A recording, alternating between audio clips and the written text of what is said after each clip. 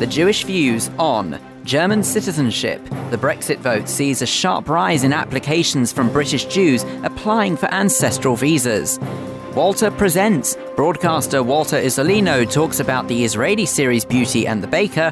And we hear about the Synagogue giving away free places for the forthcoming High Holy Days.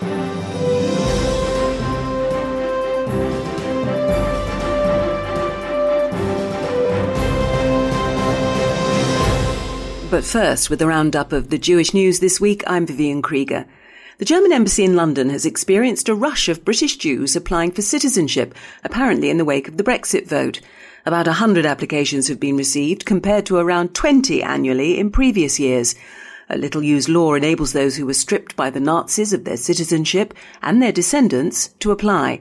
The chief executive of the Association of Jewish Refugees, Michael Newman, said that the vote to leave the EU with the resulting uncertainty might mean some want to keep their options open and perhaps work in Germany. Donald Trump has announced that he would test would-be immigrants to the United States for any anti-Semitic beliefs as part of an extreme vetting process. The Republican presidential nominee also said Israel would be a key ally in fighting radical Islam if he won the presidency. Mr. Trump said he wanted to isolate people with extreme Islamist beliefs and those who were hostile to American society, including anti-Semites. The Jewish community has welcomed news that the Metropolitan Police is to create a new unit dedicated to fighting online racism, including anti-Semitism. The 2-year project, part funded by the Home Office, is expected to cost £1.7 million and will have 5 officers who will filter and identify hate crimes online, including social media, and trace those posting them. Such people routinely hide their real-life identities. It's hoped to send a strong message that all forms of abuse are just as wrong online as they are in person. The government of Poland has approved a bill that would make the use of terms like Polish death camps an offence, punishable by up to 3 years in jail. The country's Justice Ministry said that there are still comments made, especially in the foreign media, that suggest Poland and Poles participated in the crimes of World War II. The country fears that younger generations will incorrectly assume Polish participation in the camps.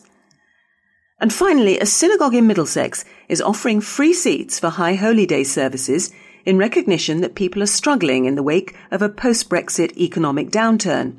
Staines and District United Synagogue made the offer this week, which includes Rosh Hashanah, Yom Kippur, Sukkot, and all Sabbaths in between. That's the news. Now the sport from Andrew Sherwood. Thanks, Viv. Israel have equalled their best ever Olympics in terms of medals won after Or Sasson claimed their second bronze medal of the Games. The 25-year-old came third in the 100kg judo event, following on from Yarden Gerbit's bronze win in the 63kg event. Sasson's first victory was though shrouded in controversy after his Egyptian opponent refused to shake his hand at the end of the fight. Elsewhere in Rio, American gymnast Ali Reisman claimed her third medal of the Games, winning silver in a women's floor exercise, while Anthony Irvin became the oldest ever athlete to win a swimming gold medal, the 35-year-old finishing first in the 50-metre freestyle. And finally, with just over 3 weeks to go until the start of the Jewish football season, Boca Juniors have withdrawn from the league, citing a lack of numbers. Remember, you can catch up on all the latest Jewish sport at www.jewishnews.co.uk. Andrew, thank you very much indeed, who stays with us, and welcome along to this week's edition of The Jewish Views. I'm Phil Dave. Let's start off, as we always do, with a look through your edition of The Jewish News for this week. As I say, Andrew Sherwood, sports and community editor, stays with us to review the paper alongside editor Richard Ferrer. Welcome to you both. Richard, let's start off with the front page, and a person who you wouldn't necessarily expect to find on the front page of The Jewish News, radical preacher Anjem Chowdhury. Why? Yeah, Anjem Chowdhury has an obnoxious presence, I think, for anybody who supports Israel and the Jewish community. But he's also been a quite upsetting and unpleasant presence to anybody that loves this country and appreciates freedom of speech and democracy. This is a man who has said some really vile things about many sensitive issues over the years, including drummer Lee Rigby, 7-7, all sorts of issues that I think are obviously quite sensitive. And it's a very good thing that after 20 long years, this man's been on the radar for. He's finally been convicted of race hate, and he will be sentenced in the weeks to come, and hopefully his brand of unique hatred and verbal incitement will be something that we can do well without. Now, obviously, that's a big story to come out of this week just from the national press, never mind the Jewish press's point of view. But as you quite rightly identify, there is obviously Jewish interest based on his disdain, shall we say, for Israel.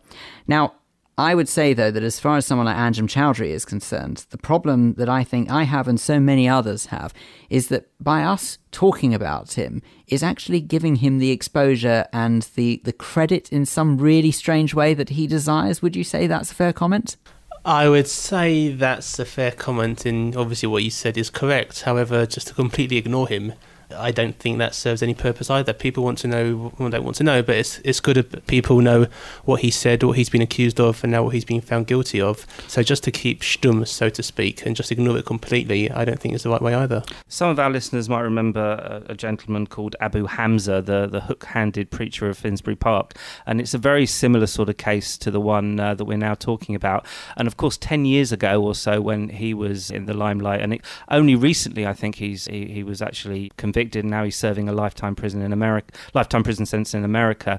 10 or so years ago, the climate, the temperature was actually not as threatening and as worrying as it is today. Now you have, obviously, with ISIS and fundamentalism and extremism and all sorts of nationalist movements, terrorism across France and other parts of Europe, you have a worrying climate and temperature. And I think that someone like Anjem Choudary, if he was given free rein and was on the streets inciting and provoking now, it certainly would be even more dangerous and add even more fuel to the fire. Certainly would. Well, speaking of other parts of Europe, let us focus our attention on another part of Europe in the form of Germany. And broke this week, again, it actually even made national press, that it would appear as if many members of the community are making a break for Germany if they can. They're trying to apply for German citizenship in a bid to beat Brexit. Yeah, this is certainly one of the most intriguing stories to come out of the turmoil of Britain's decision to leave the EU. In recent weeks, it has come to light that British citizens are seeking dual nationality, very simply for the reason I think that they want to have their cake and eat it, in case that in the years to come there's issues politically, socially, economically about visas, work permits, etc., when Britain suddenly one morning wakes up and finds it's no longer in Europe. So there's something that's been going on at the German embassy in London in the last couple of weeks, whereby descendants of people that were removed from Germany between 1933 and 1945 under Hitler's Nazi regime, their descendants can now legally apply legitimately for German citizenship. And obviously, you'd have your foot in both camps. You'd be able to enjoy the benefits outside the EU in Britain and also be a member of the EU if you were going to have dual nationality. And you can have dual nationality here in the UK. You can be domiciled here in the UK while still actually qualifying for German citizenship. And they've received, the German government, German embassy in London have received 100 notices of interest in applying for this. Usually they get 20 a year. They've had 100 since the end of June. Does this not beg the question, though, that this might just be a bit of a knee-jerk reaction, don't you think? I mean, we haven't actually left the European Union yet. I appreciate that it is on the cards and it may only be a couple of years away. But at the same time, it just seems a bit, well, I suppose almost, as I say, knee-jerk reaction, does it not, to try and go and start applying for a whole lot of German citizenship that may or may not even be relevant based on heritage? There's a lot of panic, a lot of confusion. I think a lot of people are very bewildered. I don't think anybody really in their heart of hearts, whether you were Boris Johnson or anybody else on the exit side of the debate, that truly, really thought that they were going to actually win this thing. But that's what's happened. Suddenly Britain finds itself in a position that it cannot predict the outcome of. And you're right, it's panic. I don't think anybody is going to start packing their bags and moving and swapping central London for Cologne anytime soon. I don't think anyone's actually going to move to Germany. It's simply, as I said, it's have your cake and eat it. It's an insurance policy more than anything else. Well, let's see what happens in the coming weeks, I guess, as ever. But something we don't have to wait a couple of weeks for to see what happens is the Olympics. And apart from Team GB doing rather splendidly, there is unfortunately a little bit of, well, I suppose, tainted outlook by the sense that some Israeli athletes, or at least one in particular Israeli athlete, has been ignored, shall we say, And it doesn't seem very in the spirit of things, does it, Andrew, when an Egyptian athlete refused to shake hands? Well, that's what I was going to say, Phil. I mean, first of all, it's not in the Olympic spirit at all, for everything the Olympics stands for. What you're talking about is something I touched upon in the bulletin earlier. Sasson, the Israeli judoka, he's obviously gone on to win bronze. But his first fight was shrouded in controversy after his Egyptian opponent, Islam El Shahabi, refused to shake hands with him afterwards. Now, as you can imagine, that caused worldwide headlines, outrage, and rightly so. In the aftermath, the International Olympic Committee have been investigating, and the Egyptian Olympic Committee have actually sent him home for his actions, or lack of actions. And so this means that he will be prevented from taking part in the rest of the Olympics now? Well, by virtue of him, he obviously lost to the Israeli on Friday, so by virtue of him losing that, he was out of the competition anyway. I have to say, I was watching it as it happened, and the first thing that came into my mind, an Egyptian fighting an Israeli. Because normally they kind of boycott the events before it happens, as we've already seen earlier in the games. So the fact it went on at all was a bit surprising. Obviously the Israeli won, and then as they both go off, they go to bow to each other. Sasson offered his hand and the Egyptian refused it. But we do have to offer the interest of fairness. Could he have missed it? Could he have turned away? Was there any chance that maybe he didn't see that he was holding out his hand? Sasson actually went onto the mat with the umpire, the referee, and the Egyptian just stood there.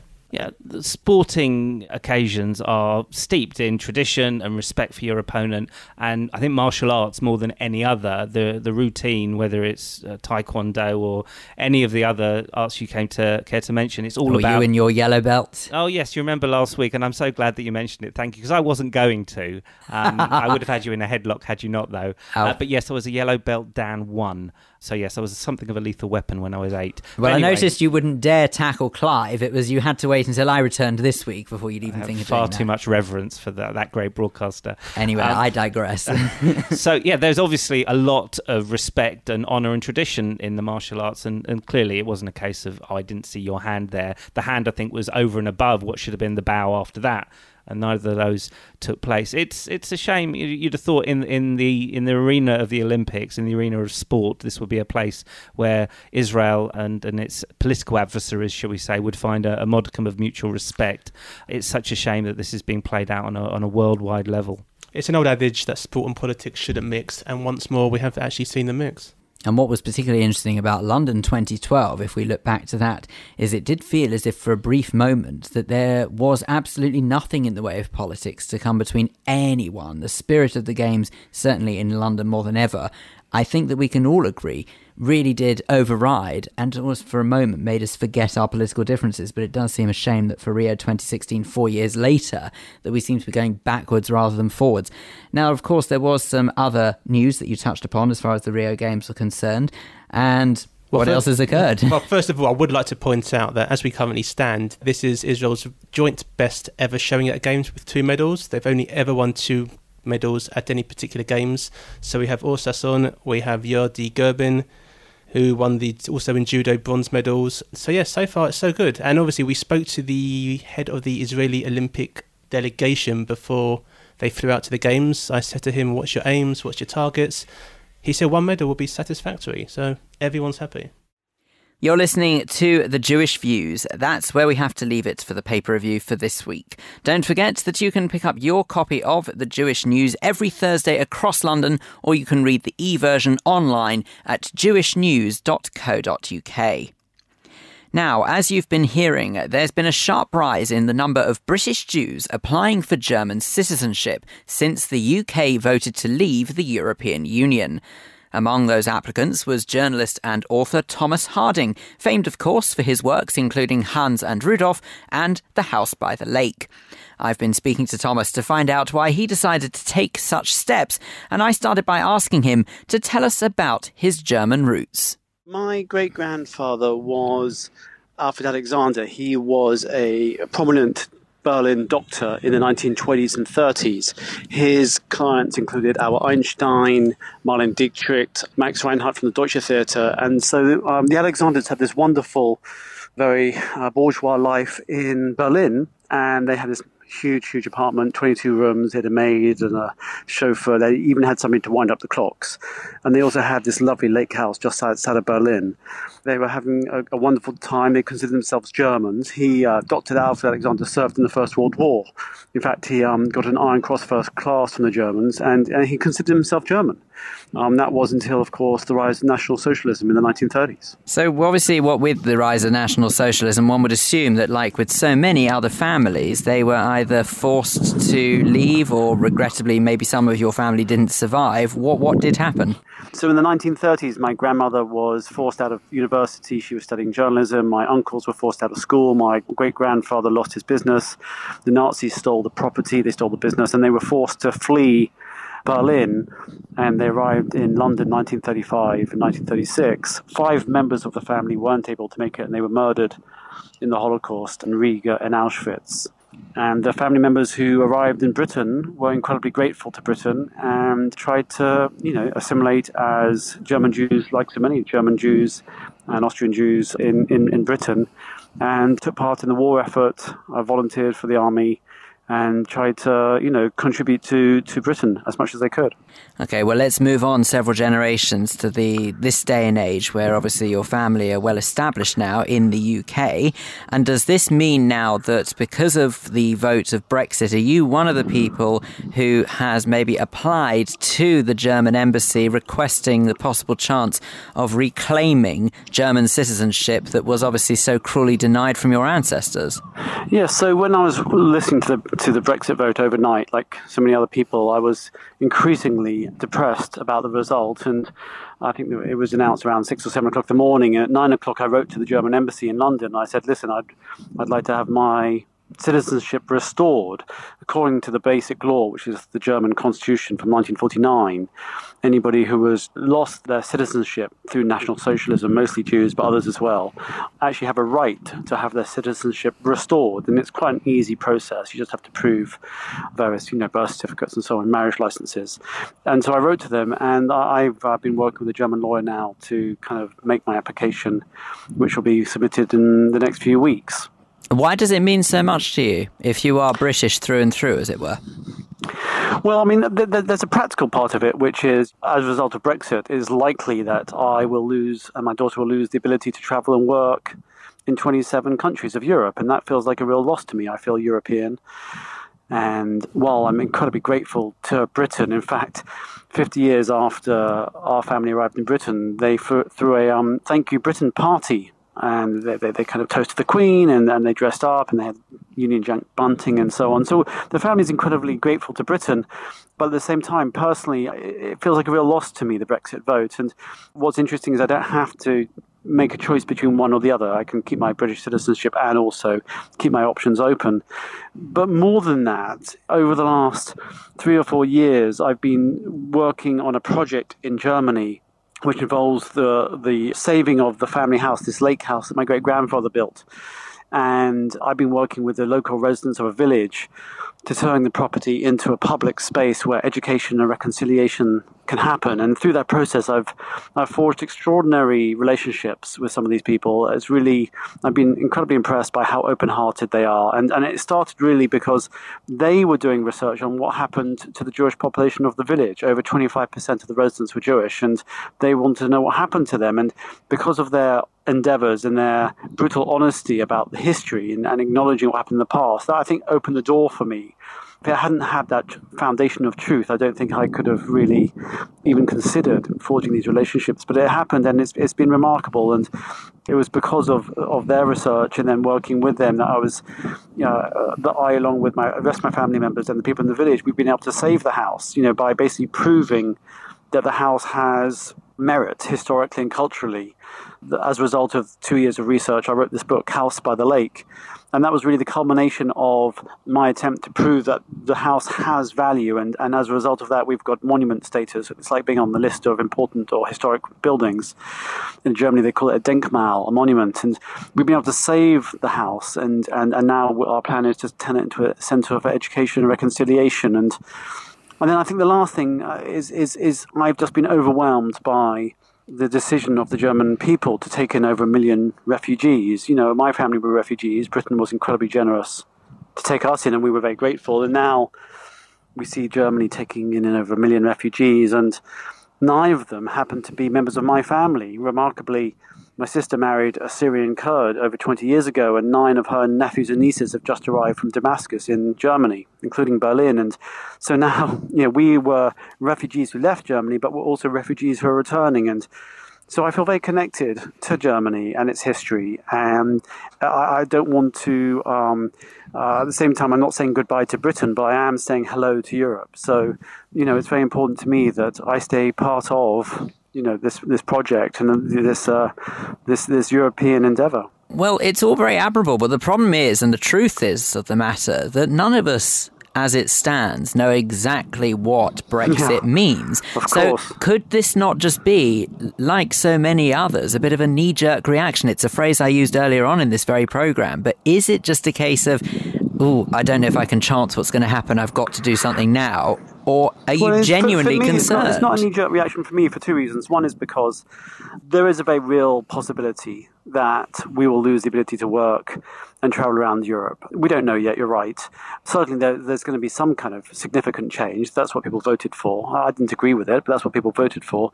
But for me, more importantly, I've come to a stage where I actually want to have my German citizenship restored. I am connected to Germany.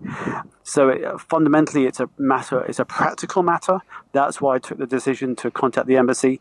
But it's also a very emotional matter. It's about reconciliation. It's about acknowledging the past, but also saying, let's do something together in the future. Let's build a better future together. How familiar are you with German Jewry, in the sense that I don't just mean your ancestors, I mean, do you know what life is like in Germany now for the Jewish community over there? Because let's face it was obviously incredibly different 70-odd years ago. So how familiar are you with it now? The project that I'm talking about is actually, we're working with, there was a federal Jewish scholarship program, a Jewish scholarship program, and they're one of our partners. And we're also working with a Muslim scholarship program. And I was at the house, and we announced these partnerships with the city of Potsdam and the state of Brandenburg. And we planted a cherry tree because we used to have cherry trees, or the family had cherry trees at the house. And my uncles and aunts used to have competitions who could have the most cherries and who could spit the cherry stone the most, the furthest. And we planted a cherry tree, and a rabbi was there from Berlin who blessed the cherry tree. And there is a growing German Jewish population. There's been a large influx from Eastern Europe and Russia. There's also tens of thousands of Israeli Jews who've arrived in the last 10 years. So it's certainly a burgeoning culture. And recently I visited the synagogue where my great uncles had their bar mitzvah in 1930, and they've started doing services again at the synagogue. And I found it very moving, standing in the balcony and looking over where they used to, they read from the Torah. And, there is a sense of a growing community, and it's flourishing, and I think it's a beautiful thing. And yes, there is anti-Semitism in Germany, but I would say it's probably not as virulent as it is in Britain. They're so conscious and so aware. There have been cases over the years of neo-Nazis, especially in some of the states like Brandenburg and so on, and Saxony. But I would say the Islamophobia is much more of a concern right now in Germany. And I think one of the reasons that Angela Merkel and the government be so admired is because they knew that it was going to be politically difficult for them to welcome over 1 million refugees, most of whom were going to be Muslim. But they took the decision anyway because it was the right thing to do, like the British took in the Kindertransport, like the Americans took in so many people after the war. Now, they could have taken in so many more, and I think Germany has learned that lesson, and I think that's incredibly impressive. Journalist and author Thomas Harding talking to me there about applying for German citizenship following the UK's decision to leave the European Union. You're listening to The Jewish Views in association with The Jewish News. Still to come on this edition, Clive Roslin will be here for our Jewish Schmooze. Today, Clive and Kate will be joined by children's author Joe Craig and newcomer lawyer Denise Lester. They'll be discussing the relationship between Europe and Jews. Plus, Clive will also be talking to Hilary Stone, the chairman of Staines and District United Synagogue, about why they will be giving out free places to this year's High Holy Days services. But first, when you think of foreign language dramas, it's fair to say that normally the most adventurous we get in the UK is action imports from America. Well, Walter Iuzzolino has decided to change all that, and his current Channel 4 series, Walter Presents, sees an array of different foreign language dramas broadcast right here on our very own British screens. His latest screening just happens to be one of Israel's most successful entertainment exports for a very long time, Beauty and the Baker. Now, I'm not going to give too much away because entertainment and culture reporter Kate Fulton has been speaking to Walter himself to find out more. She started by asking him, how did he first get into his love of foreign language dramas?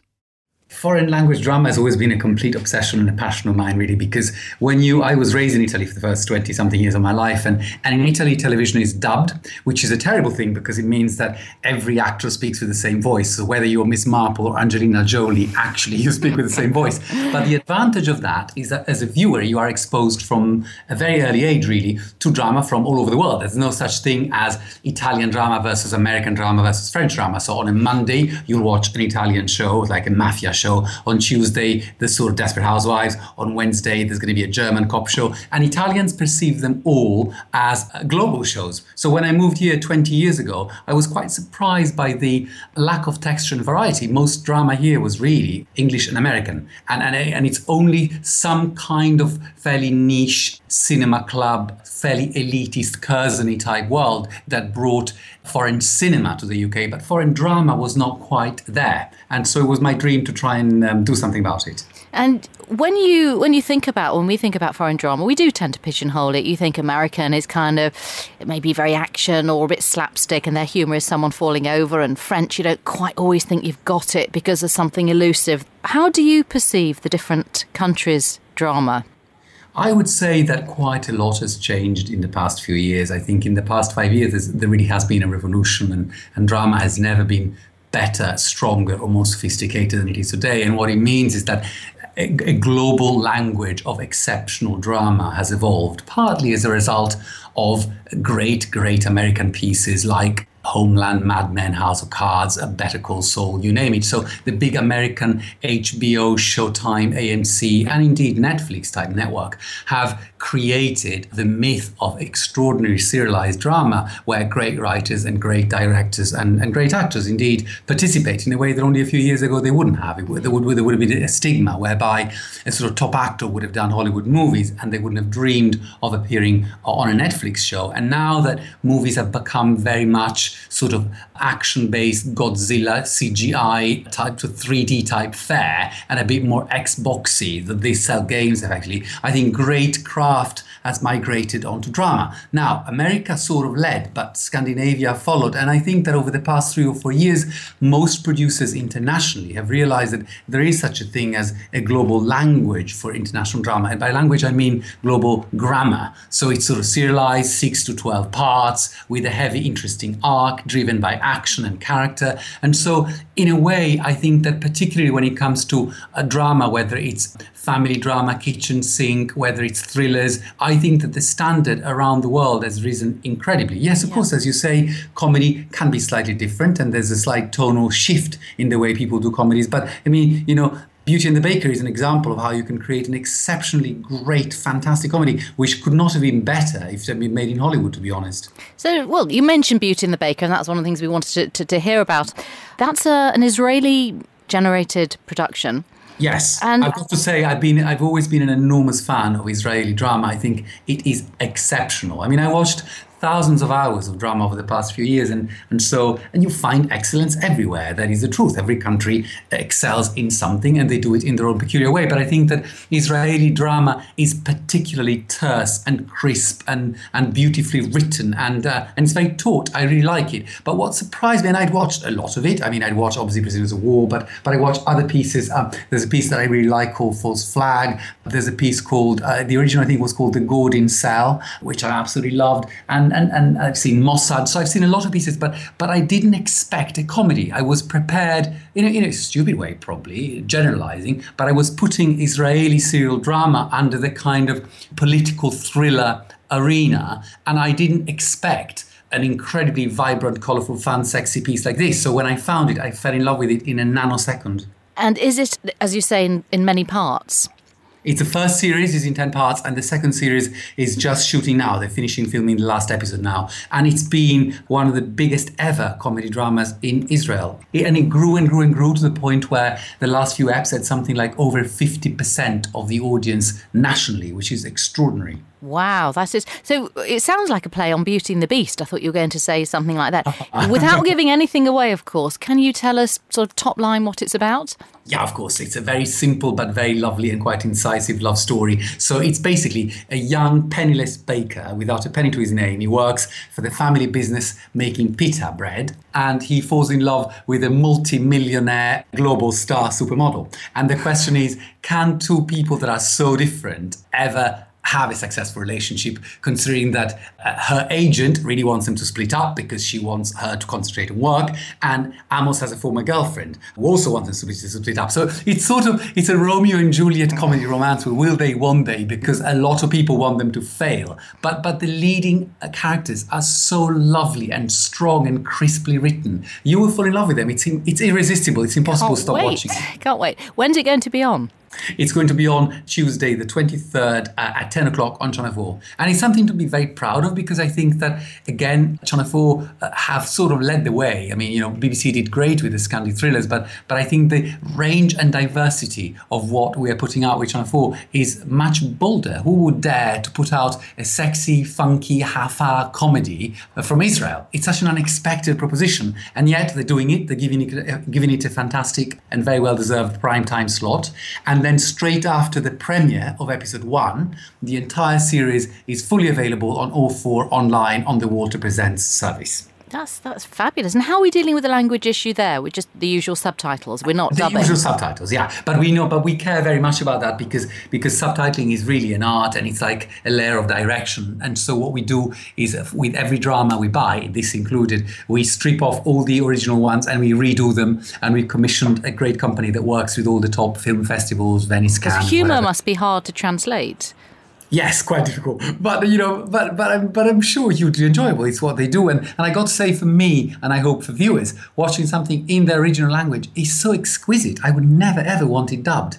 No, you want to hear their voices, even if you don't understand it. You can get the tone. But I would say, imagine, this has been such an enormous success, this piece, that it's been, not only has it sold around the world, but other countries have started to make their own versions. So I'm reliably informed that there is a Beauty and the Baker being made in Russia now, and one being made in Holland. And I'm sure many more will follow. But I wanted the original and the best. Absolutely, that's great. How do you find time to listen to all these things? Watch all these programmes, I should say. My life is just watching telly from 8:30. There have been many who'd envy you, Walter. And some of the programmes must be sort of more difficult to place or to source. When you think of, I don't know, dramas from India, say, they must be quite sort of culturally specific. Yes, they are. That's a very, very good question. And in fairness, I would say we've launched in January. The service has been a tremendous success, actually. So far, we've had more than 13 million streams on the service, which is a record for us. And so viewers are gobbling it up and they're loving it. However, we made a conscious decision at the beginning to launch the service with a range of dramas that would be, I would say, they're not only European, because we have a lot of Argentinian, Chilean, Mexican, Latin American, but they would be Anglo-American in tone and style. So the grammar is very much that of a great HBO or Netflix show, and Beauty and the Baker is no exception.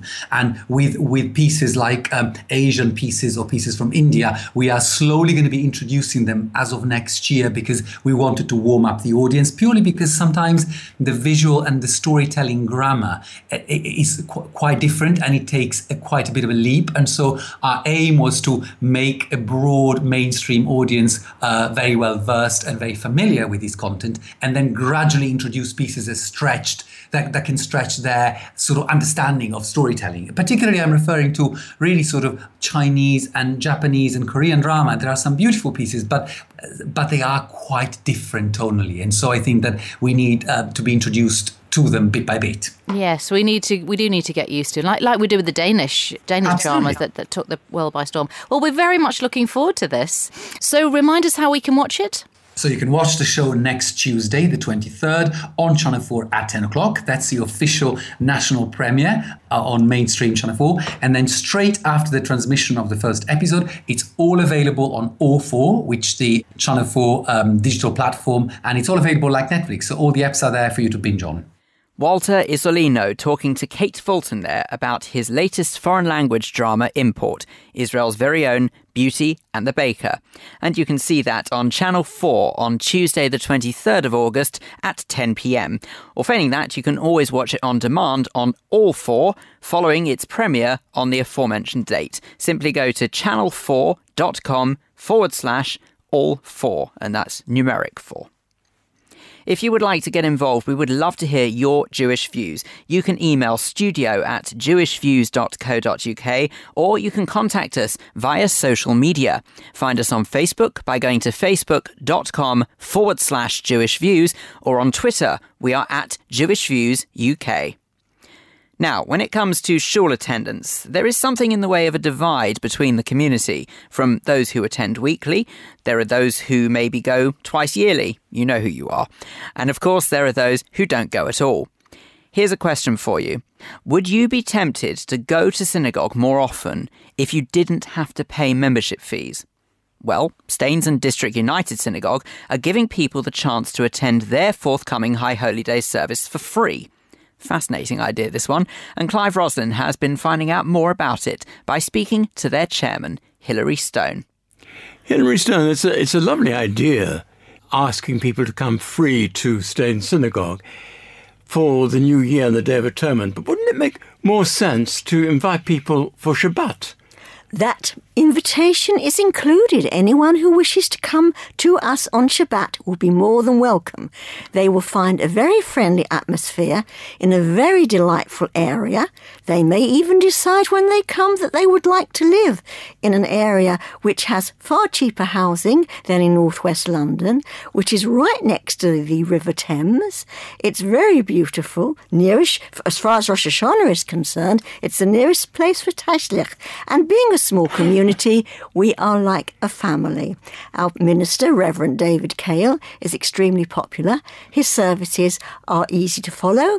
And what's most interesting is that we are the nearest shul to Heathrow Airport. So consequently, it is a good place to find employment. So you're also saying that if you going off on holiday immediately after the Rosh Hashanah, you can go straight on to Heathrow Airport. Absolutely. And quite often we get telephone calls from people saying, I'm Shomer Shabbat, is there anywhere I can stay near your shul? Because we've got a stopover, we're going from one continent to another, and we're going to be at Heathrow. Can we please come to a service? Shomer Shabbat was the one thing I was going to ask you about, because what you're doing is, I thought, inviting an awful lot of people to break all the rules, and you're a united synagogue.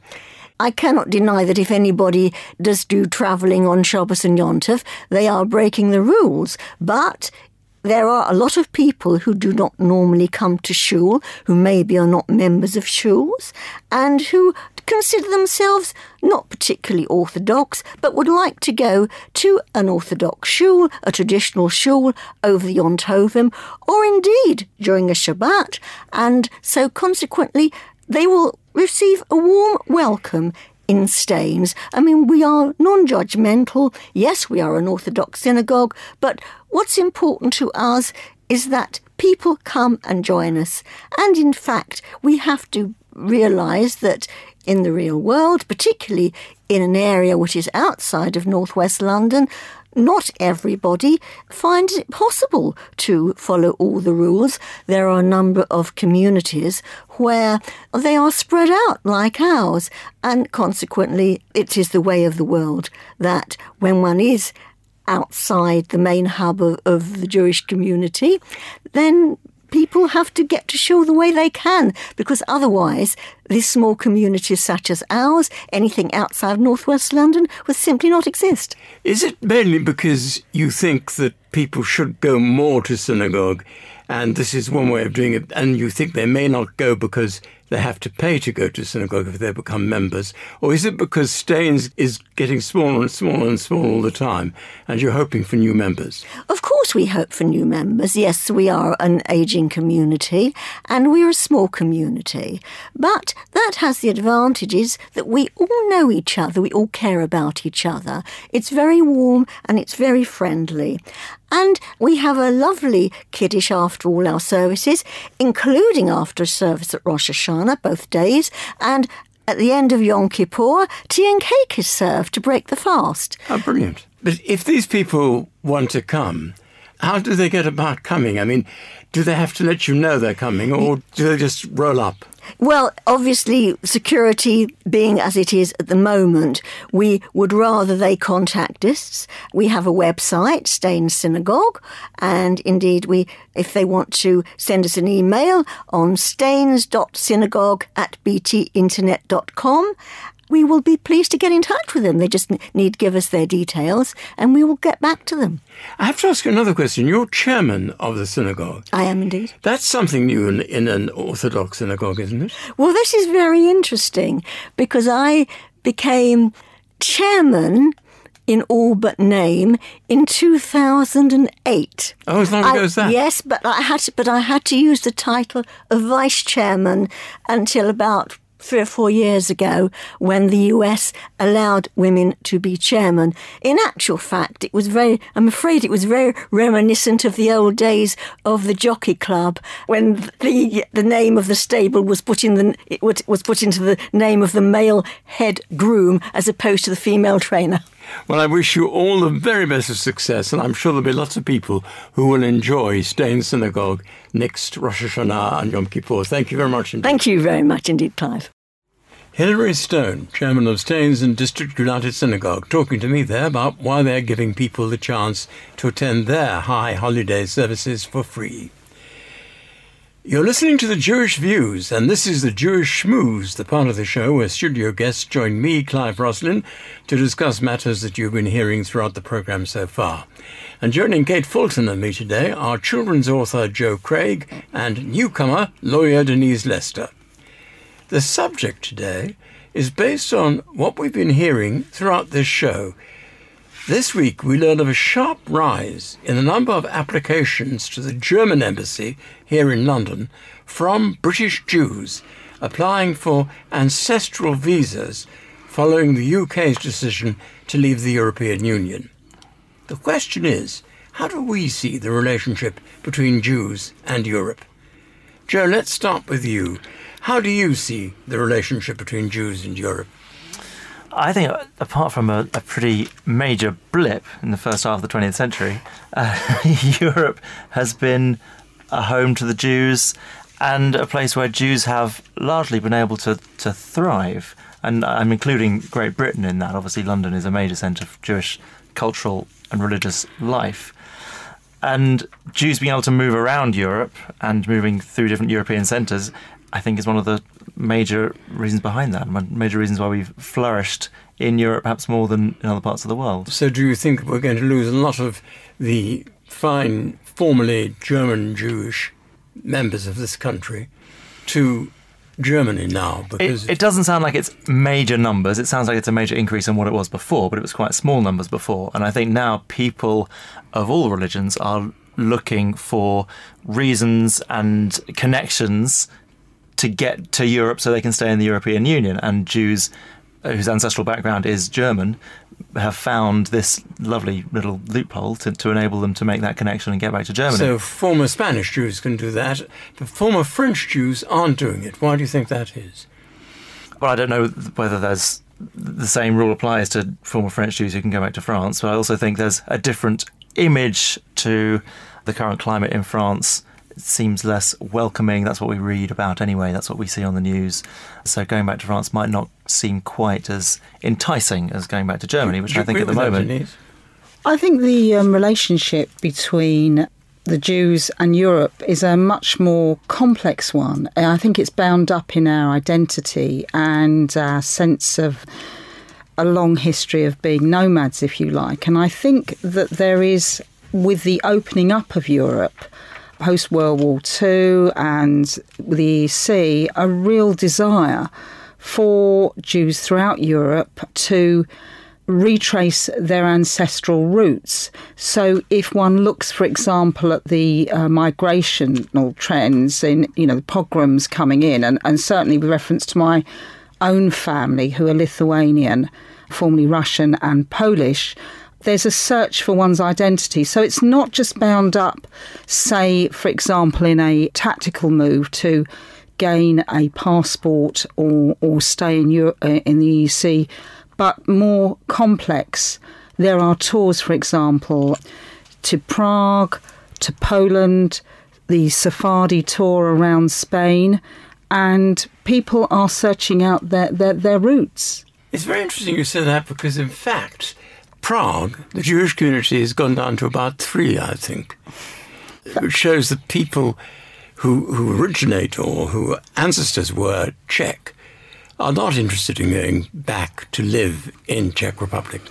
You say that, but certainly I was in Prague less than 5 years ago, and I was fortunate enough that they let me into the community centre there. And aside from the, if you like, historic tourism, I mean, one can call it Holocaust tourism, which could be controversial in itself, there was actually a community centre and there were people eating, and I joined them to eat because I wanted to actually partake in what I thought was an authentic sense of the community. So there may be a transience in terms of Jewish people going through Prague and maybe not wanting to stay, but then you have other centres such as Krakow, where there's But stop, I'm sorry to interrupt you, but in Krakow, it's like being in a Walt Disney cartoon place, because Krakow is the place where there is a kosher butcher run by a non-Jew.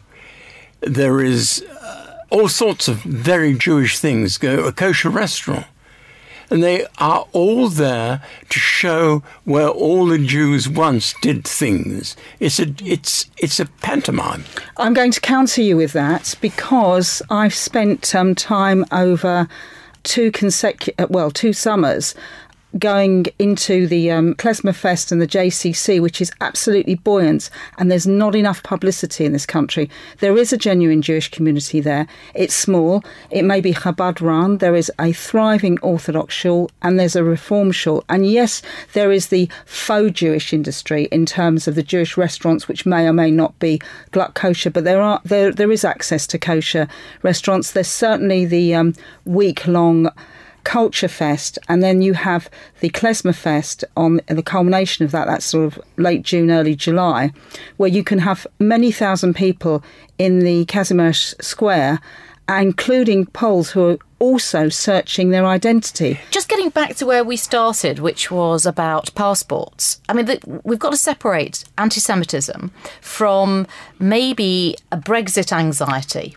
So I'm more thinking at the moment that Brexit anxiety will be leading people to trace their roots and suddenly become terribly interested in their historical background that maybe they weren't before, and start getting passports. In fact, myself, we were looking to see whether we could get Polish or even Belgian passports for the family, just in case. It was just a passing thought, just an interest when I was reading about it recently. And then you've got the other side of it, which is people are leaving or wanting other passports because they feel anxious. But I think those people are more likely to leave Europe completely. And I think there is that much of a distinction between Germany, France, Poland, what other countries. They're more likely to go to Israel. So I'm wondering how many Jews are going to get European passports specifically for just because they can, rather than because they feel any anti-Semitic anxiety. Before Brexit, there were a huge number, and I mean that when I say huge number of French Jews coming to live in this country. And strangely enough, there's still as many French Jews coming to live in England rather than Israel or anywhere else in Europe.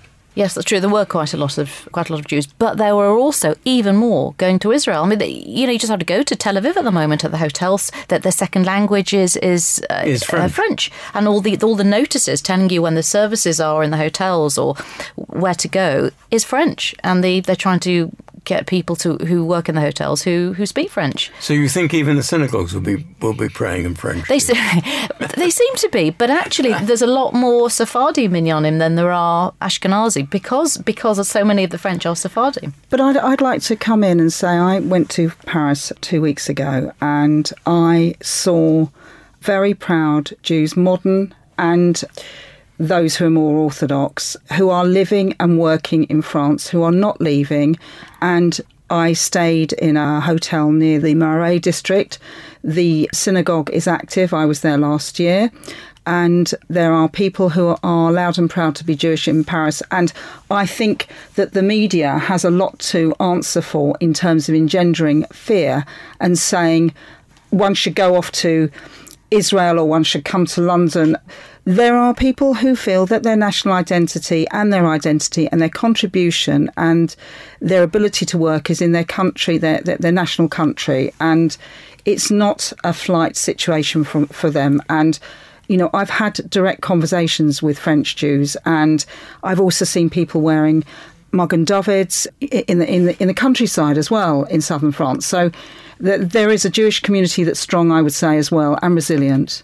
So what you're actually saying is a lot of the reasons why many English Jews are going back to their German roots is because Germany, before the Holocaust, Germany was in fact probably the most Jewish country in Europe. There were many, many Jews there who felt terribly loyal to Germany.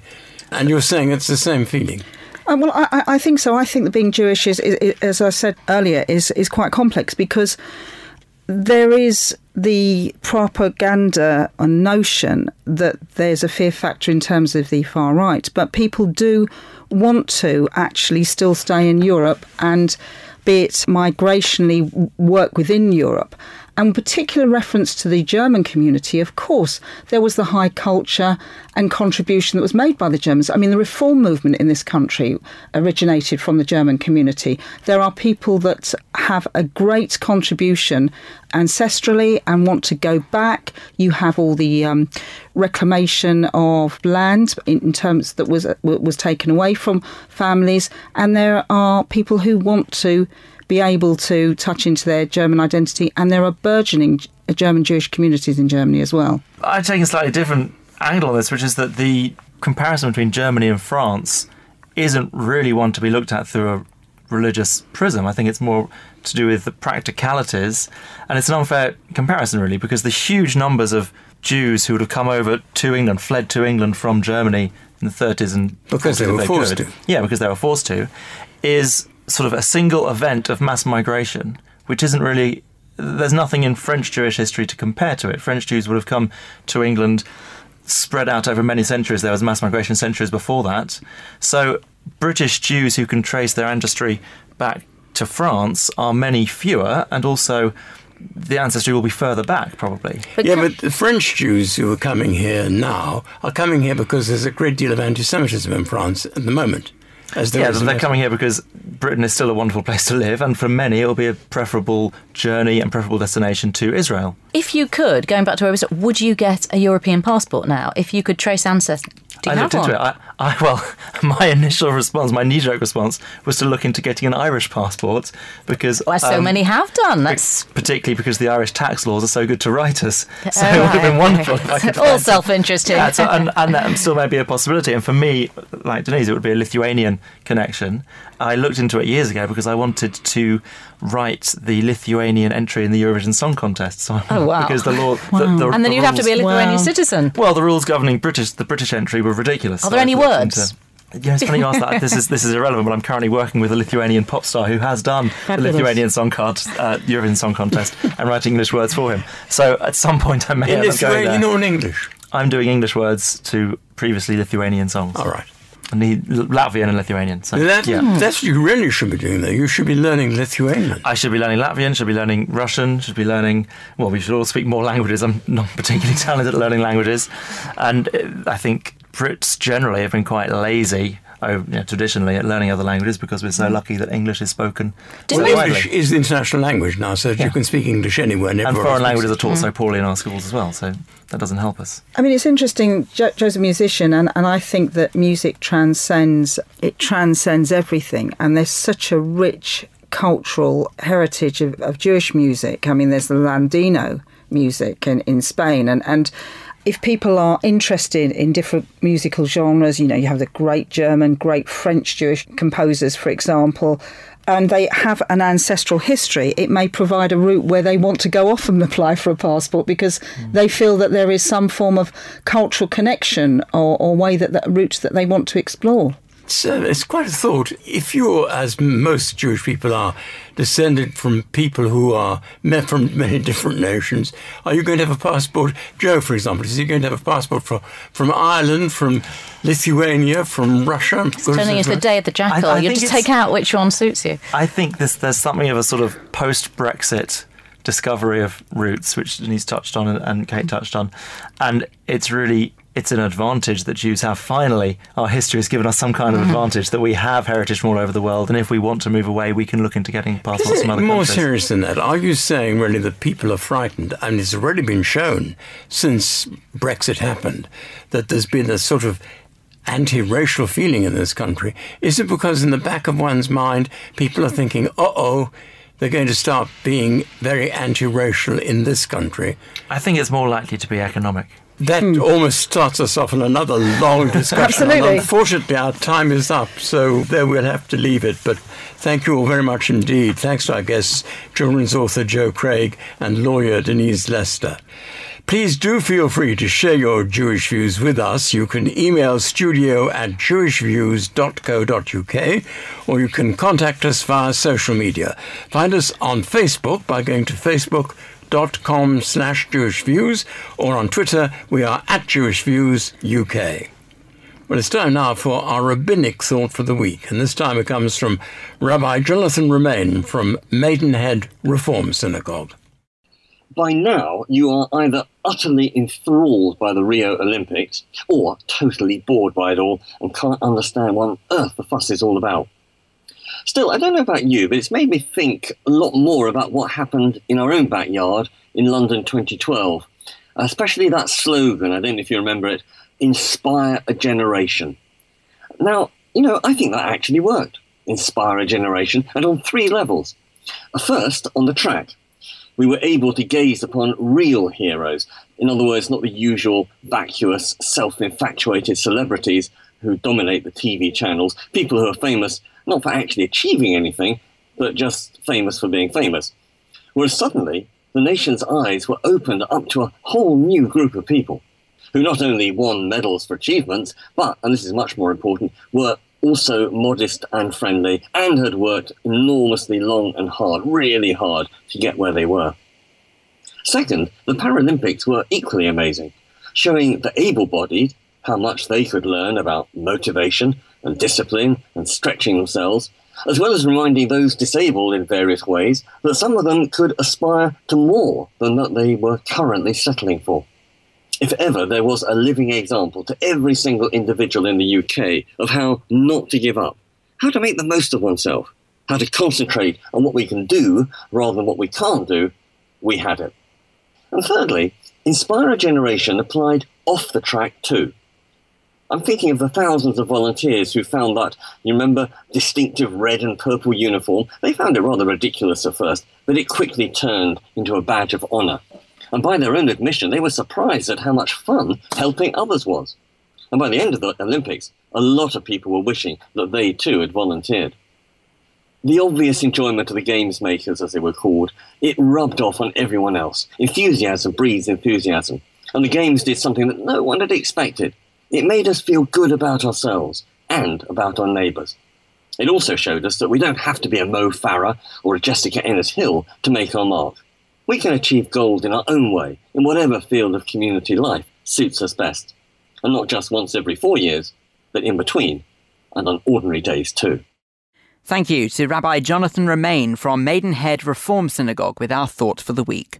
And that's all the Jewish Views we have time for. Thanks to our guests, Thomas Harding, Walter Iuzzolino, Hilary Stone. Thanks also to the Schmooze team, Joe Craig and Denise Lester.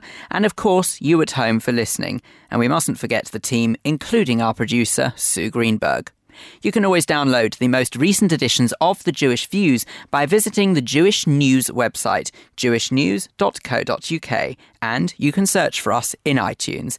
The Jewish Views is brought to you in association with The Jewish News and is part recorded at the studios of Jewish Care in London. I'm Phil Dave. Do make sure you join us next time here on The Jewish Views. Goodbye.